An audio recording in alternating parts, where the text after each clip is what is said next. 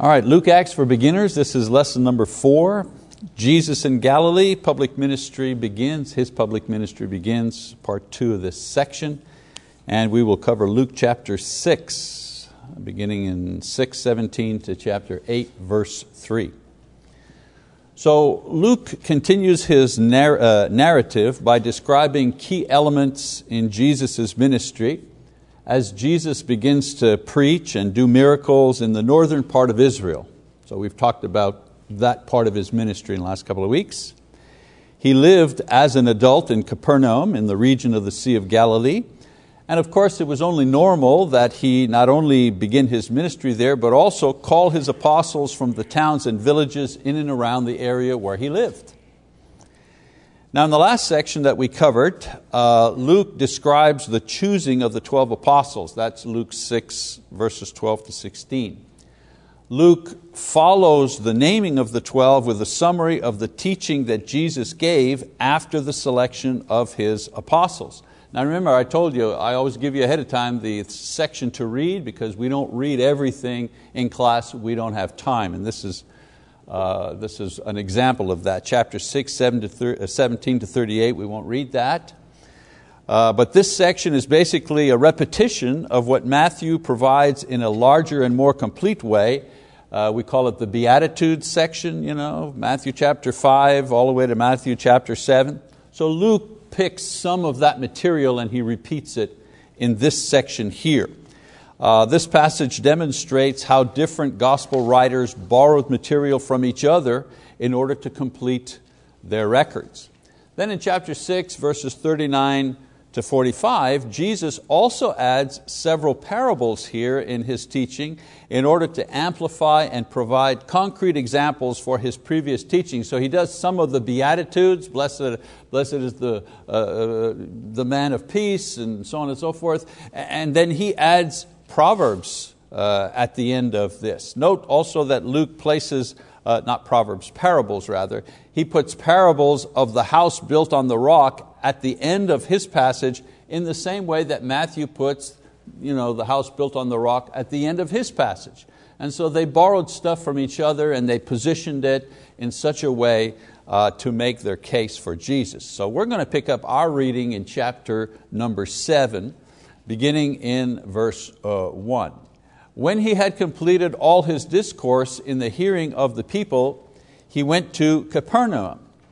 So Luke naturally ends this teaching section by noting where Jesus is geographically, so that his reader, Theophilus, will not only know what Jesus is saying and doing, but also where these things are taking place in order to ground them into some historical and physical context. Remember I told you at the beginning the thing about Luke, the historical gospel, he's really interested in making sure that Theophilus knows the history and the geography of where these things are taking place. It's not a myth, it's not a fairy tale, this is history, and that's what he's writing. And the way that he kind of confirms this is by putting in historical information and geographical information.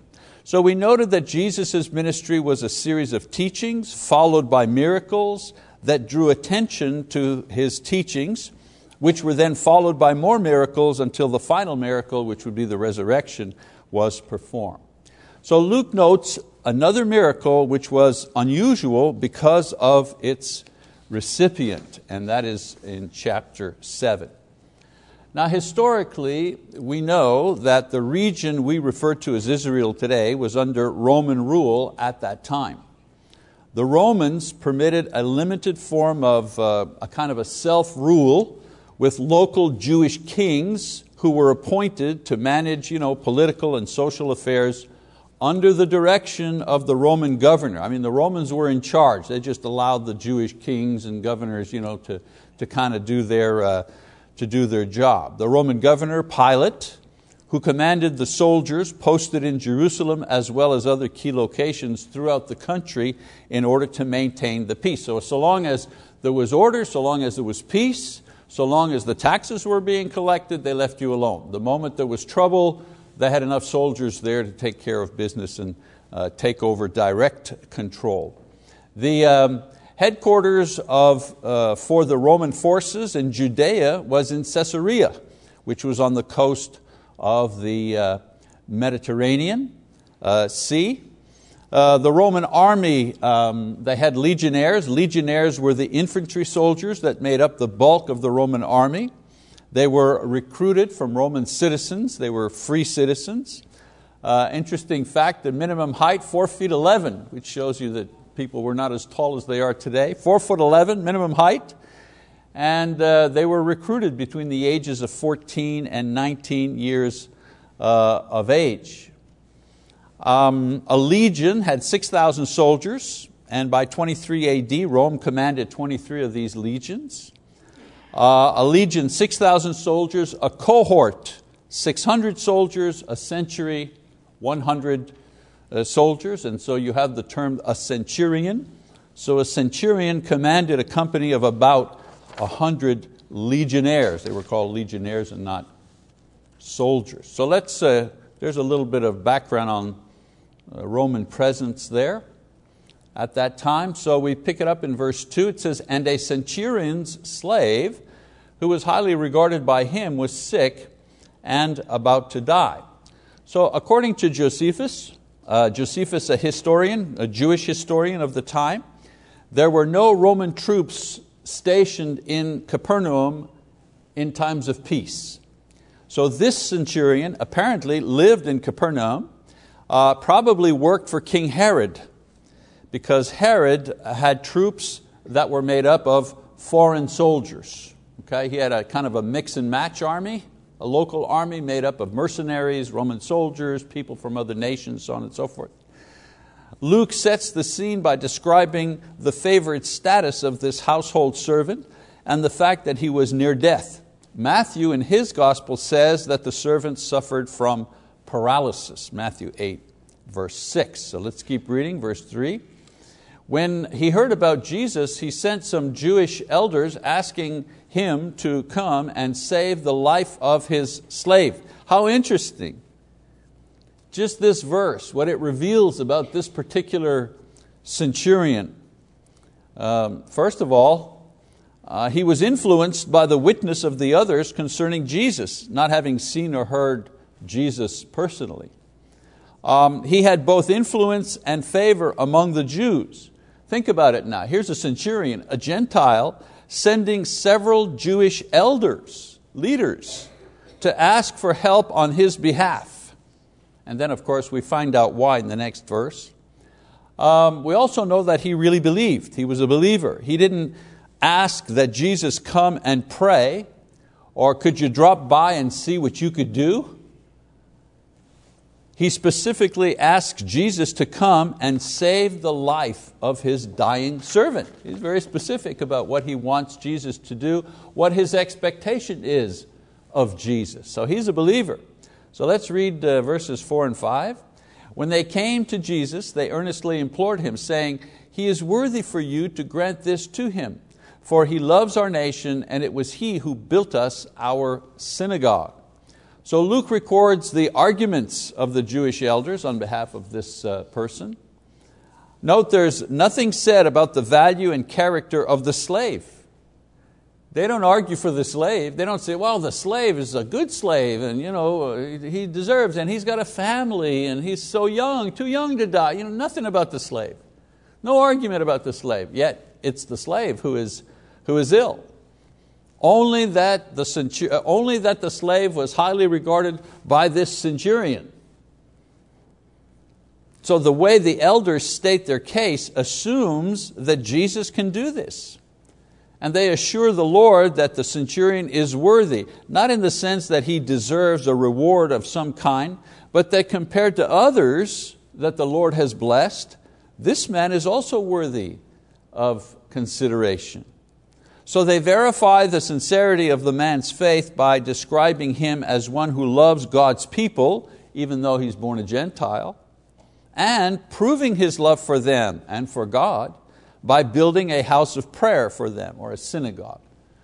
Synagogue, house of prayer, where the Jews gathered for prayer and worship and the reading of the scripture, and then would go to Jerusalem for the festivals. Let's keep reading in verse 6 to 8. It says, "Now Jesus started on His way with them, and when He was not far from the house, the centurion sent friends, saying to Him, 'Lord, do not trouble yourself further, for I am not worthy for you to come under my roof. For this reason I did not even consider myself worthy to come to you, but just say the word, and my servant will be healed. For I also am a man placed under authority with soldiers under me, and I say to this one, go, and he goes, and to another, come, and he comes, and to my slave, do this, and he does it.'" So far we've only heard about this man's situation, his piety, his love, and his faith. But in this passage, we hear the centurion speak, and in his speaking, we learn several more things about this very unusual man. For example, we learn that he is pious. He's a pious man. Piety is a lost virtue in our society. In our society, the highest virtue is cynicism. We're cynical about anything that is big. The government, the leaders, we're cynical. We're always trying to find a weakness. We rejoice in the fall of the great. It doesn't matter if it's somebody in sports or politics, religion. Oh, that's a special juicy one when that happens. But piety, that's not something that we pursue. I think if you ask just the man on the street, define the word piety, it would not even click. Today the man on the street can tell you all the heroes in the Avengers or who's at Comic-Con, and all that business, the plot lines of Wonder Woman and Aquaman, they know all of that stuff. But I wouldn't have a clue as to what piety is all about. Piety is a respect for godly things and godly people. That's what piety is in a nutshell. In his case, this man's case, he respected the fact that Jesus, as a Jew, could not enter his house without defiling himself, meaning becoming ceremonially unclean according to Jewish law. There's piety, recognizing that the thing that you've asked a person to do would compromise them religiously. Seeing that Jesus is about to do so, he sends friends to stop him. He wanted his slave healed, but not at the expense of putting Jesus in a compromising position by openly violating the law, because that's what he would be doing if he entered the Gentiles' home. Jesus already had enough trouble with people for healing people on the Sabbath and associating with, quote, sinners. Now he was going to walk right into a Roman centurion's house. Wow, that was big trouble, big time. We also find out that he is a humble person. Humility, basically, is having a realistic evaluation of ourselves. Basically, that's what humility is. This man recognized that Jesus' power was from God and greater than his own that came from man. And thus he placed himself in the correct position before Jesus, asking Him to exercise that power, in other words, say the word, in order to heal His servant. So let's keep reading. Verse 9. "Now when Jesus heard this, He marveled at Him and turned and said to the crowd that was following Him, 'I say to you, not even in Israel have I found such great faith.' When those who had been sent returned to the house, they found the slave in good health." Rarely does Jesus marvel at what men or women do. But here He does so because this Gentile fully grasped the concept that Jesus' power was embodied in His word. The apostles were still bumbling around. They were seeing the miracles and they still didn't get it. And this centurion understood that His power was in His word. Just say the word, he says. An idea that the Jewish nation, having had God's word for nearly 1,400 years, had failed to accept until that moment. Still were rejecting that idea. And this Gentile soldier got it, understood it. So Luke notes that at this moment, the slave was fully healed. So as if to confirm that the power is in Jesus' word, Luke follows up the healing of the centurion slave, the miraculous healing of the centurion slave, with an even greater miracle. That is the raising of the dead. So Luke quickly sketches out the situation. He again pinpoints the location of where Jesus is, Nain, which is a city southwest of Capernaum, and the scene, a funeral procession for the only child of a widowed mother. We don't do that anymore, funeral processions. When I was younger, when I was a kid, even in Montreal, which was a big city, there was a funeral procession for several blocks, usually between the funeral parlor and the church, of course, being raised Catholic.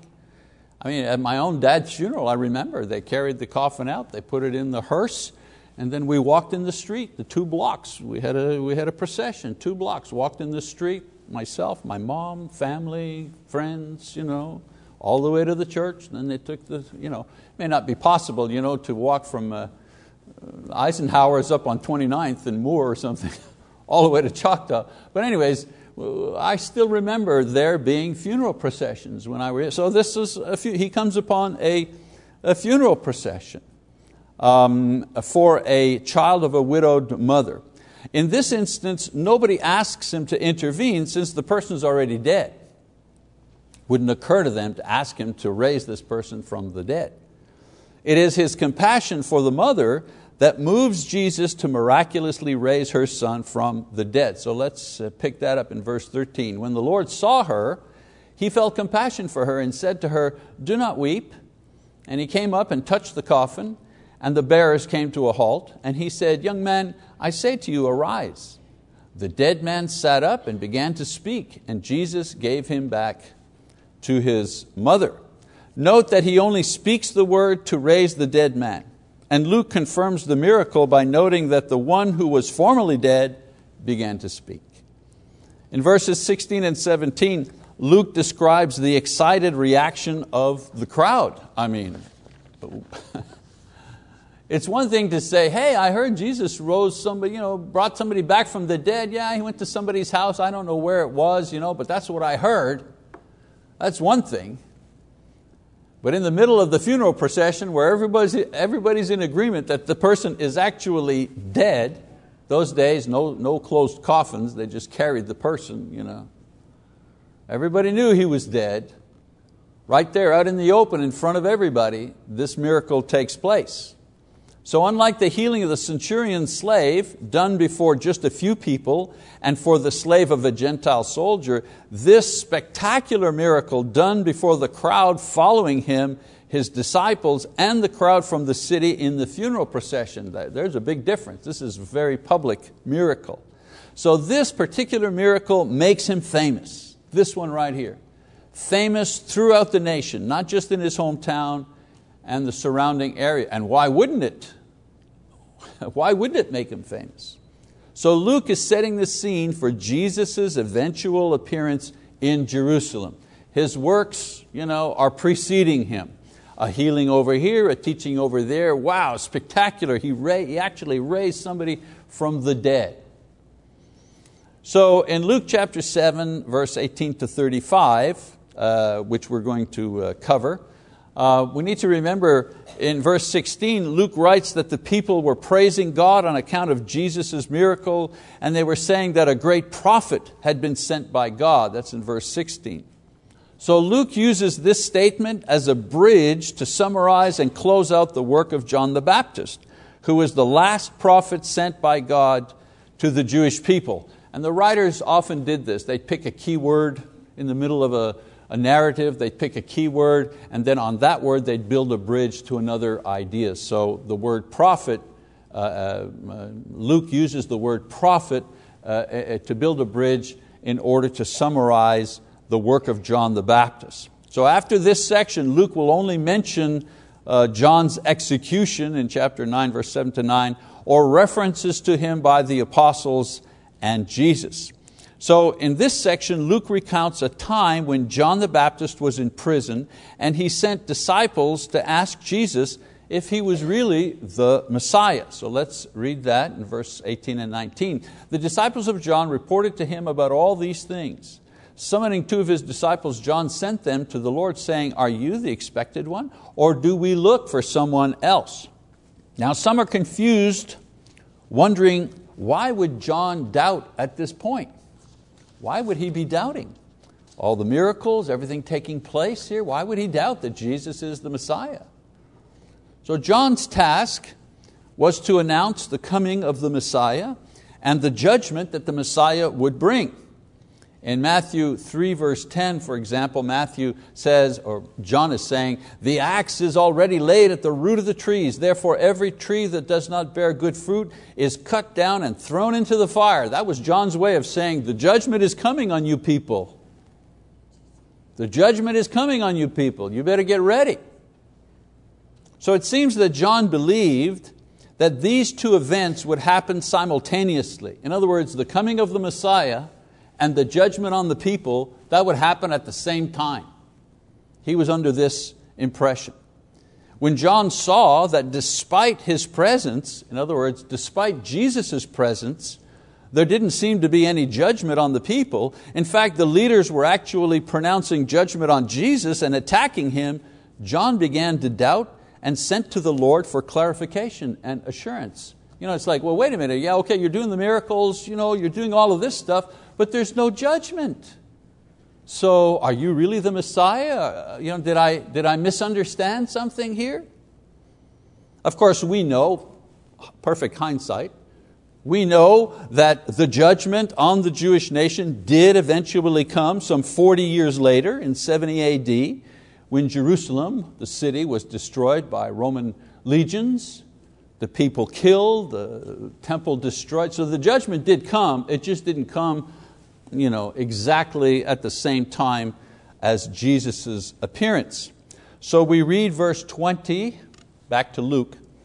It says, "When the men came to him, they said, 'John the Baptist has sent us to you to ask, are you the expected one, or do we look for someone else?' At that very time he cured many people of diseases and afflictions and evil spirits, and he gave sight to many who were blind. And he answered and said to them, 'Go and report to John what you have seen and heard. The blind receive sight, the lame walk, the lepers are cleansed, and the deaf hear. The dead are raised up. The poor have the gospel preached to them.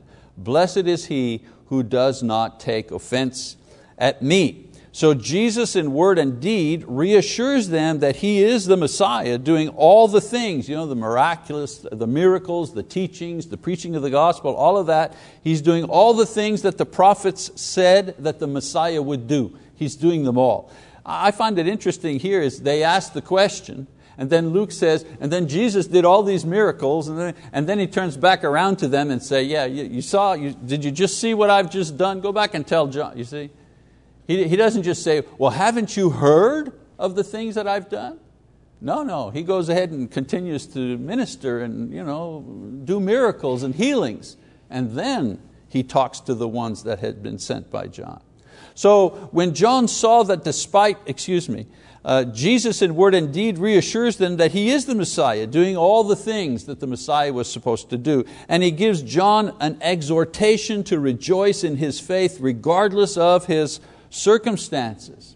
And then in the last couple of lines of this section here, Jesus finishes by confirming the person and ministry of John the Baptist and condemning the Jewish leaders who rejected John, his baptism, and the Messiah that he proclaimed. So Jesus gives the messengers the message that yes, I am the one. Did you see everything I'm doing? And he also sends a message to John by telling the people, this John, who'd you expect to see? Somebody in fine clothing, somebody at ease. He's the greatest of the prophets. In other words, he gives an attaboy to John. He confirms that John was who he was supposed to be, the one preparing the way. And so John receives confirmation and assurance from the Lord. So even though John had a moment of doubt about Jesus, the Lord encourages the people not to harbor any doubt about John, about his ministry, or about himself.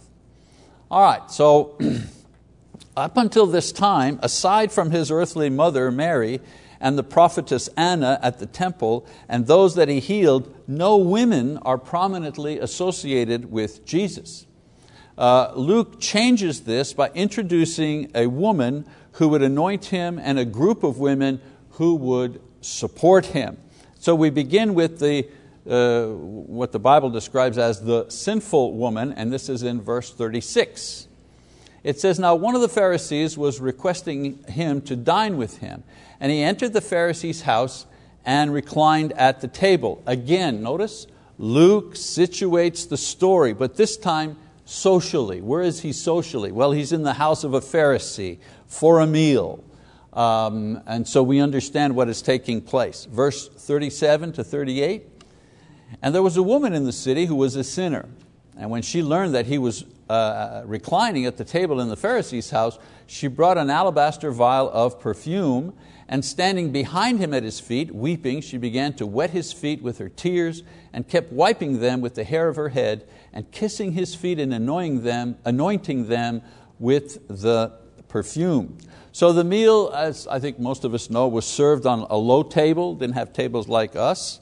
The guests reclined on pillows, leaning on their left elbows with their legs extended away from the table. The woman, no name here. In popular movies and that, many like to assign to her the name Mary Magdalene, but the Bible doesn't give her a name. And Mary Magdalene was a woman who was healed of demon possession by Jesus. She wasn't a woman who was a prostitute and Jesus. No. She was healed of demon possession. That's the connection that Jesus had with, or the initial connection that Jesus had with Mary Magdalene. It says that she was a sinner, but that doesn't mean that she was a prostitute. She could have been a sinner, maybe she was a divorced woman who had committed adultery. She was a sinner. Maybe she was a thief. You ever thought of that? Maybe she was a thief. Maybe she associated with the wrong persons. Whatever. She was a sinner. And she enters and stands behind Jesus, and she begins to weep, and then she kneels and breaks open. There's no cap on these vials, not like today, twist off. They didn't have twist off caps. So if you had this perfume, you had to break it open. Once open, it had to be used. It was anointing oil. The kind of oil, if you had a guest come in, you would use this oil. You wouldn't pour it on him. You'd pour a drop on the top of the person's head. That was simply polite. That was hospitality, welcoming the person into your home. But she takes the thing and she pours it on his feet. Her tears fall on his feet while she is anointing them. And an interesting thing too, we see something about the Pharisee here. Since there was no basin or towel that was provided to wash his feet when he came in, another basic courtesy, there was nothing like that. What does the woman do? Well, she proceeds to dry his feet with the only thing she has, her hair. So she dries his feet with her hair and kisses them, a sign of humility, a sign of great love. So her actions were a great sign of humility. She crashed the dinner. She exposed herself to possible rejection and shame. She lowered herself before Jesus publicly. I mean, think about what she did. I've seen churches, congregations, and they reenact the washing of the feet, and they'll get some of the elders up there with some of their gnarly feet, take off their socks and whatever, and as a gesture, just to show that we need to be servants and this and that, they'll have some of the people come up and wash their feet, a little sponge and a little towel, and even then it's and you're sure, or you're hoping anyways, that the elders washed their feet that morning, in preparation for the little ceremony here. Could you imagine what this woman did? I mean, it's just amazing. You're amazed when you think about it. In verse 39, It says, now when the Pharisee who had invited him saw this, he said to himself, if this man were a prophet, he would know who and what sort of person this woman is who is touching him, that she is a sinner. So Luke, he inserts a kind of a caption over the Pharisee's head there, showing his thoughts, and thus exposing his intention and attitude toward Jesus. So he invited Jesus just to see what was said about him, if it was real, if it was true, to test him. No oil, no washing of the feet, no hospitality. So this episode merely confirmed what other Jewish leaders said. He eats with sinners and tax collectors. He can't be from God. He's not one of us. How can He be from God? He's not one of us, because we'd never do that. Verse 40, and Jesus answered him, Simon, I have something to say to you. And he replies, say it, teacher. A moneylender had 2 debtors, one owed 500 denarii and one 50. When they were unable to pay, he graciously forgave them both. So which of them will love him more? Simon answered and said, I suppose the one whom he forgave more. And he said to him, you have answered correctly. What an attitude this Pharisee. I mean, you want to just smack him, don't you? What an attitude he's got. Go ahead, teacher. If you could find the lowest term, that's pretty much the one for a guy who's done miracles. Yeah, go ahead, teacher. And then Jesus says, his parable about the 2 debtors, and he asks him a question. And look how he answers. Well, I suppose, Mr. Smarty, well, I suppose the one, that kind of belligerent, arrogant attitude. It just oozes right out of that verse. So this parable exposes the hearts actually of both the Pharisee and the woman. One, the woman, felt the weight of sin, and the other, Pharisee, did not feel the weight of sin. That was the essential difference. We continue. Turning toward the woman, he said to Simon, do you see this woman? I entered your house. You gave me no water for my feet, but she wet my feet with her tears and wiped them with her hair. You gave me no kiss, but she, since the time I came in, has not ceased kissing my feet. You did not anoint my head with oil, but she anointed my feet with perfume. For this reason I say to you, her sins, which are many, have been forgiven, for she loved much. But he who is forgiven little loves little. Then he said to her, your sins have been forgiven. Interesting to note that Jesus says that what the woman did was done as a result of her sins being forgiven. She did not anoint his feet and do all of this in order to receive forgiveness.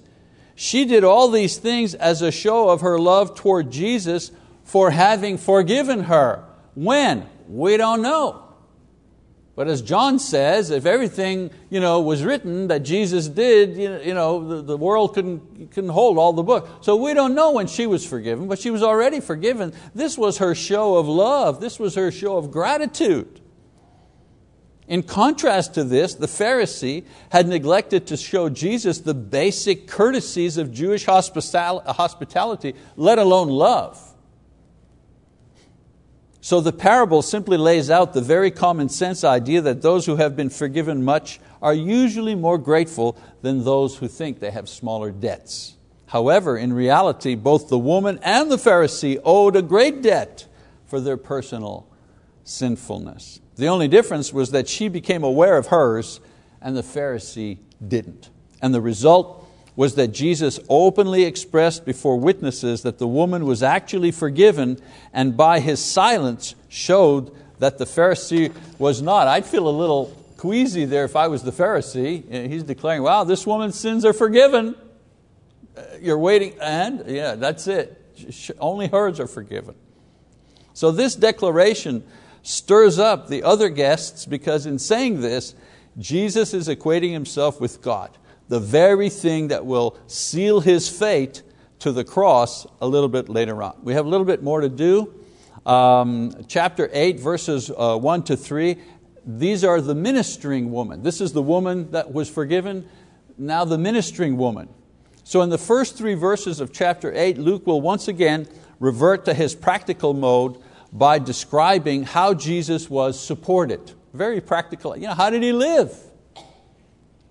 Where did He get His money? Now He's just described a man healing all kinds of diseases and infirmities, raising the dead, reading people's minds. Is He for real? Is He human?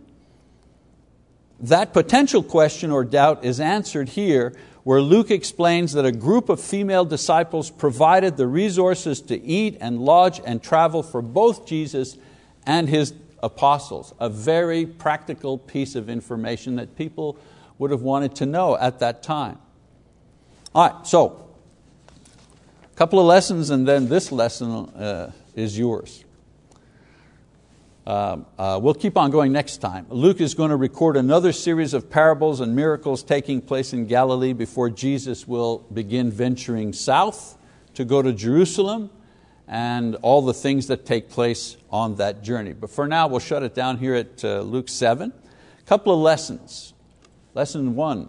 The prayers of the righteous are effective on behalf of other people, whether they're righteous or not. In prayer, the important thing is that you are righteous, because you may be praying for someone who is not righteous. See what I'm saying? The elders appealed to Jesus on behalf of a Gentile, a centurion, a person they were not even supposed to deal with, let alone pray for. So praying for an unfaithful husband, or a friend in jail, or an unbelieving grandmother is made acceptable and effective because of our faith and our righteous life, not their faith, not their unrighteous life. Lesson number 2. Faith believes that God will find a way. The centurion could not bring his sick, dying slave to Jesus, and Jesus could not enter the centurion's house without defilement and the problems that this would cause his ministry. The centurion called on Jesus nevertheless, and God found a way to answer his prayer. In faith and in prayer, our job is to ask and to believe, not to figure out how God is going to do this. I hear prayers all the time for someone in particular, and the person who is leading the prayer will then go and lay out what it is that God is supposed to be doing for that person. That would be wonderful if God would use my wisdom to carry out His will. But I have found in my life that He usually carries out His will using His wisdom, not mine. My job's to ask and to believe and to persist. His job is to figure out how. Okay. Next assignment, reading Luke chapter 8 verse 4 all the way to chapter 9 verse 50. That's our reading assignment for our next class. Thank you very much for your attention.